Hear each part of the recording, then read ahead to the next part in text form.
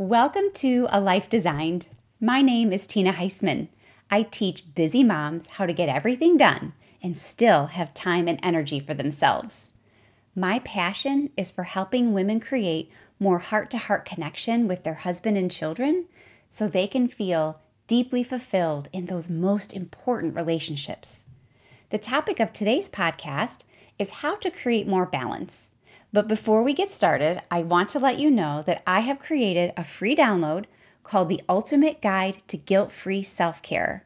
I'm really proud of this guide. It's a guide to help you take care of yourself in mind, body, and spirit so you can feel like your best self every day. And that topic goes perfectly with our theme of balance today. So visit my website, tinaheisman.com, to download it. Also, I have a free private group on Facebook where you can come to get inspiration for your life. It's called A Life Designed, and it's actually a happy place on Facebook, so I hope you'll join us. Okay, so let's dive in and talk about how to create more balance. It's kind of funny to me how balance is such a controversial topic. Like some people say there's absolutely no way to find balance, and other people say 100% there's a way to find balance. So I'm curious, what do you think? Do you think it's possible to live a balanced life? I think it's possible to live an overall balanced life. And so today I'm going to share my thoughts with you on that. The first thing that we should all keep in mind is that balance looks different for each individual person.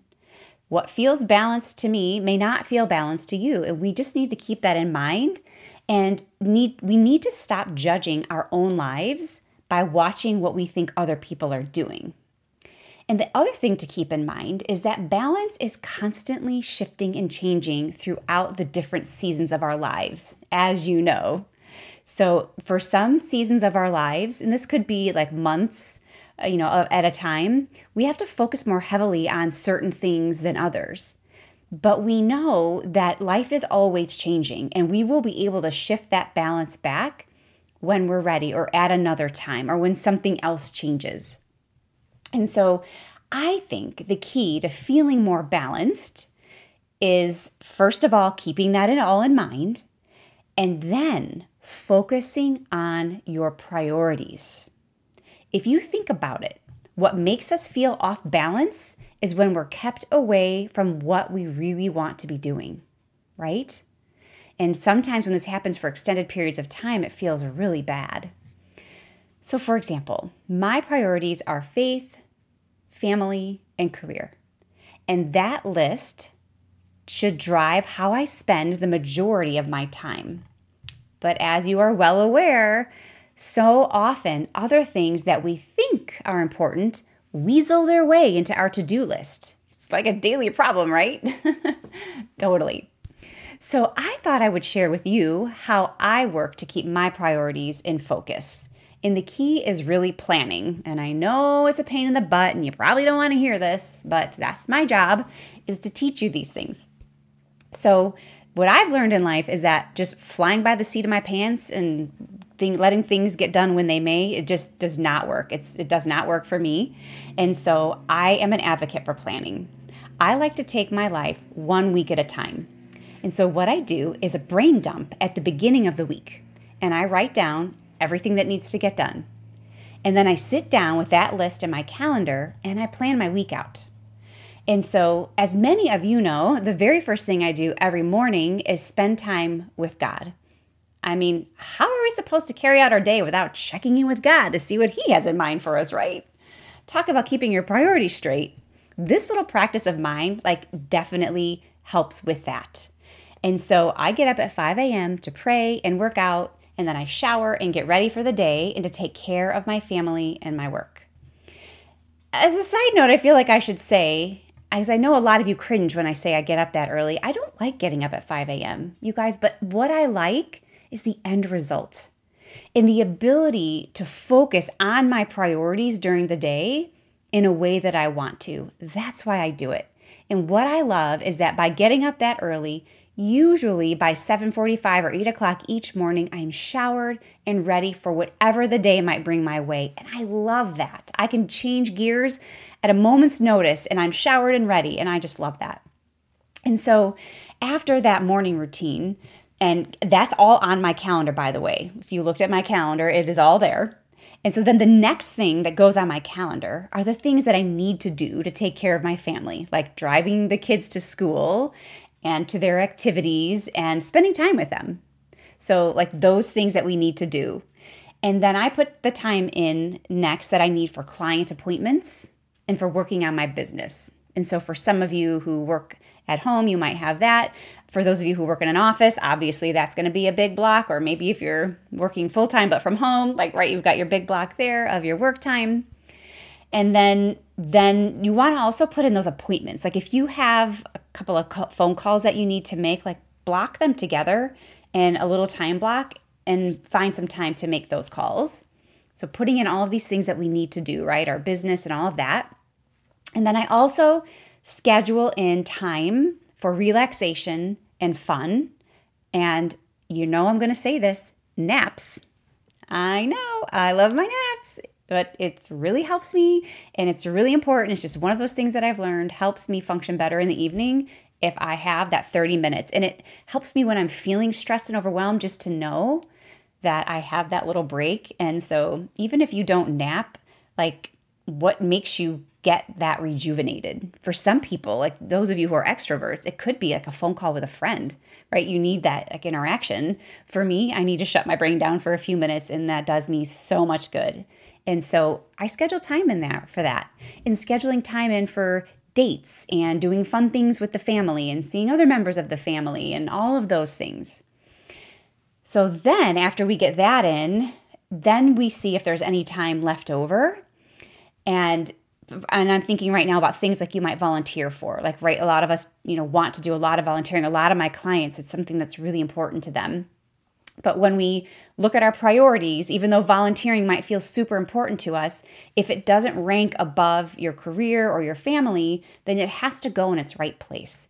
And so I do a lot of times have to say no to things that are really great causes or that I might actually like to do. It's so hard when we would like to do it, right? But I've come to understand that there's a time and a place for everything.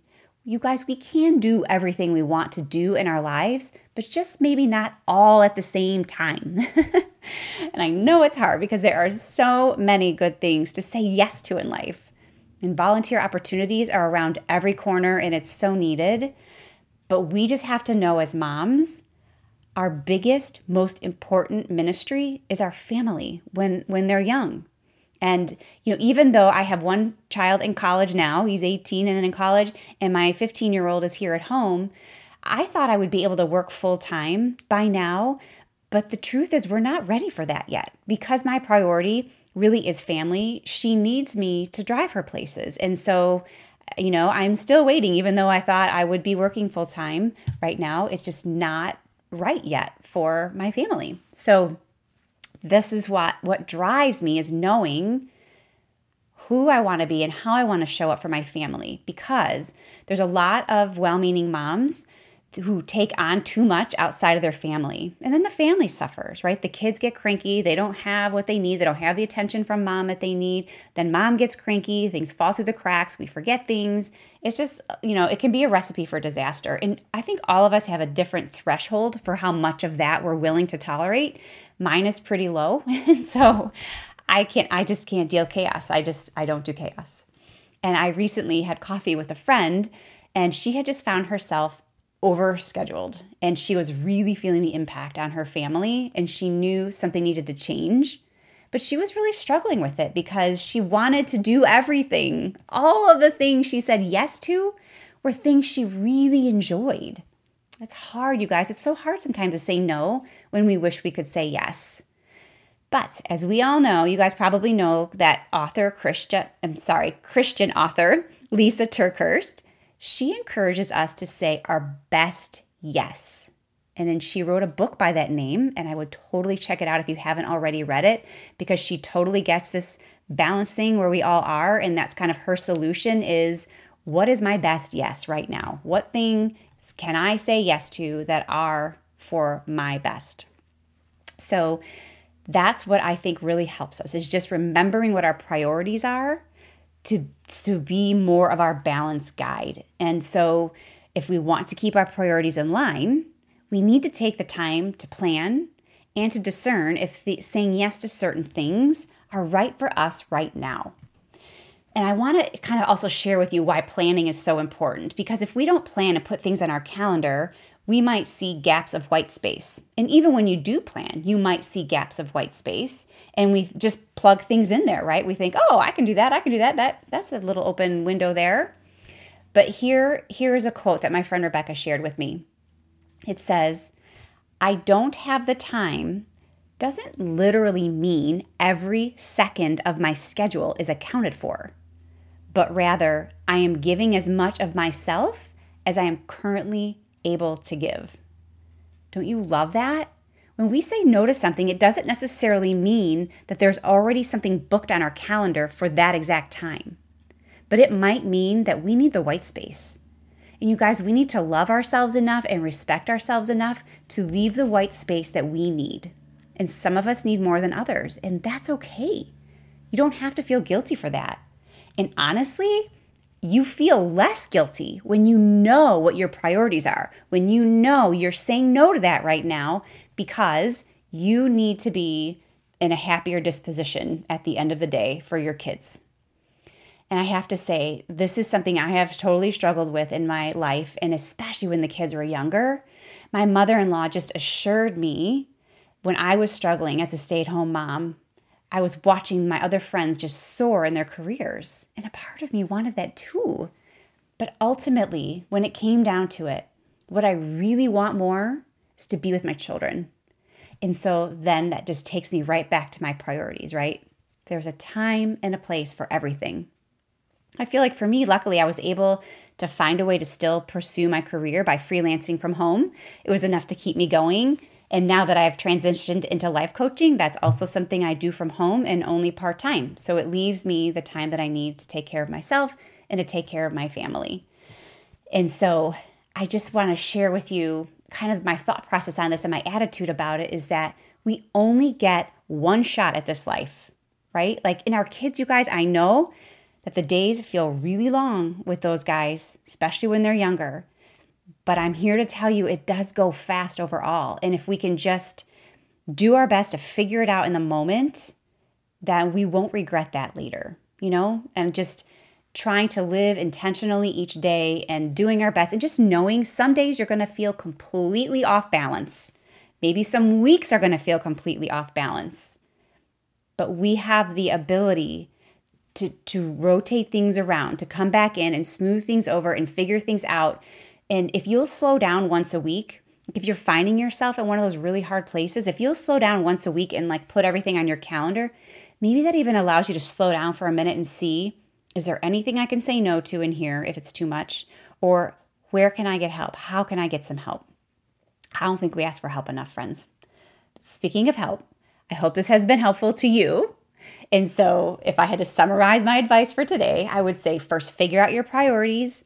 Plan your schedule accordingly, and do not be afraid to say no.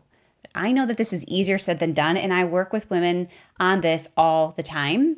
And so if you would like to know more about how I can help you stop worrying and feel more like you've got everything under control and more balanced and less frazzled, reach out to me for a complimentary discovery call. We'll talk about what's going on in your life right now, what you want your life to look like, and exactly how to get there. I would love to guide you. And hey, if you love this podcast, will you go over to iTunes and rate it for me? That would mean so much to me in helping let other women know that this would be a valuable use of their time. All right, thank you so much, and I'll see you next week.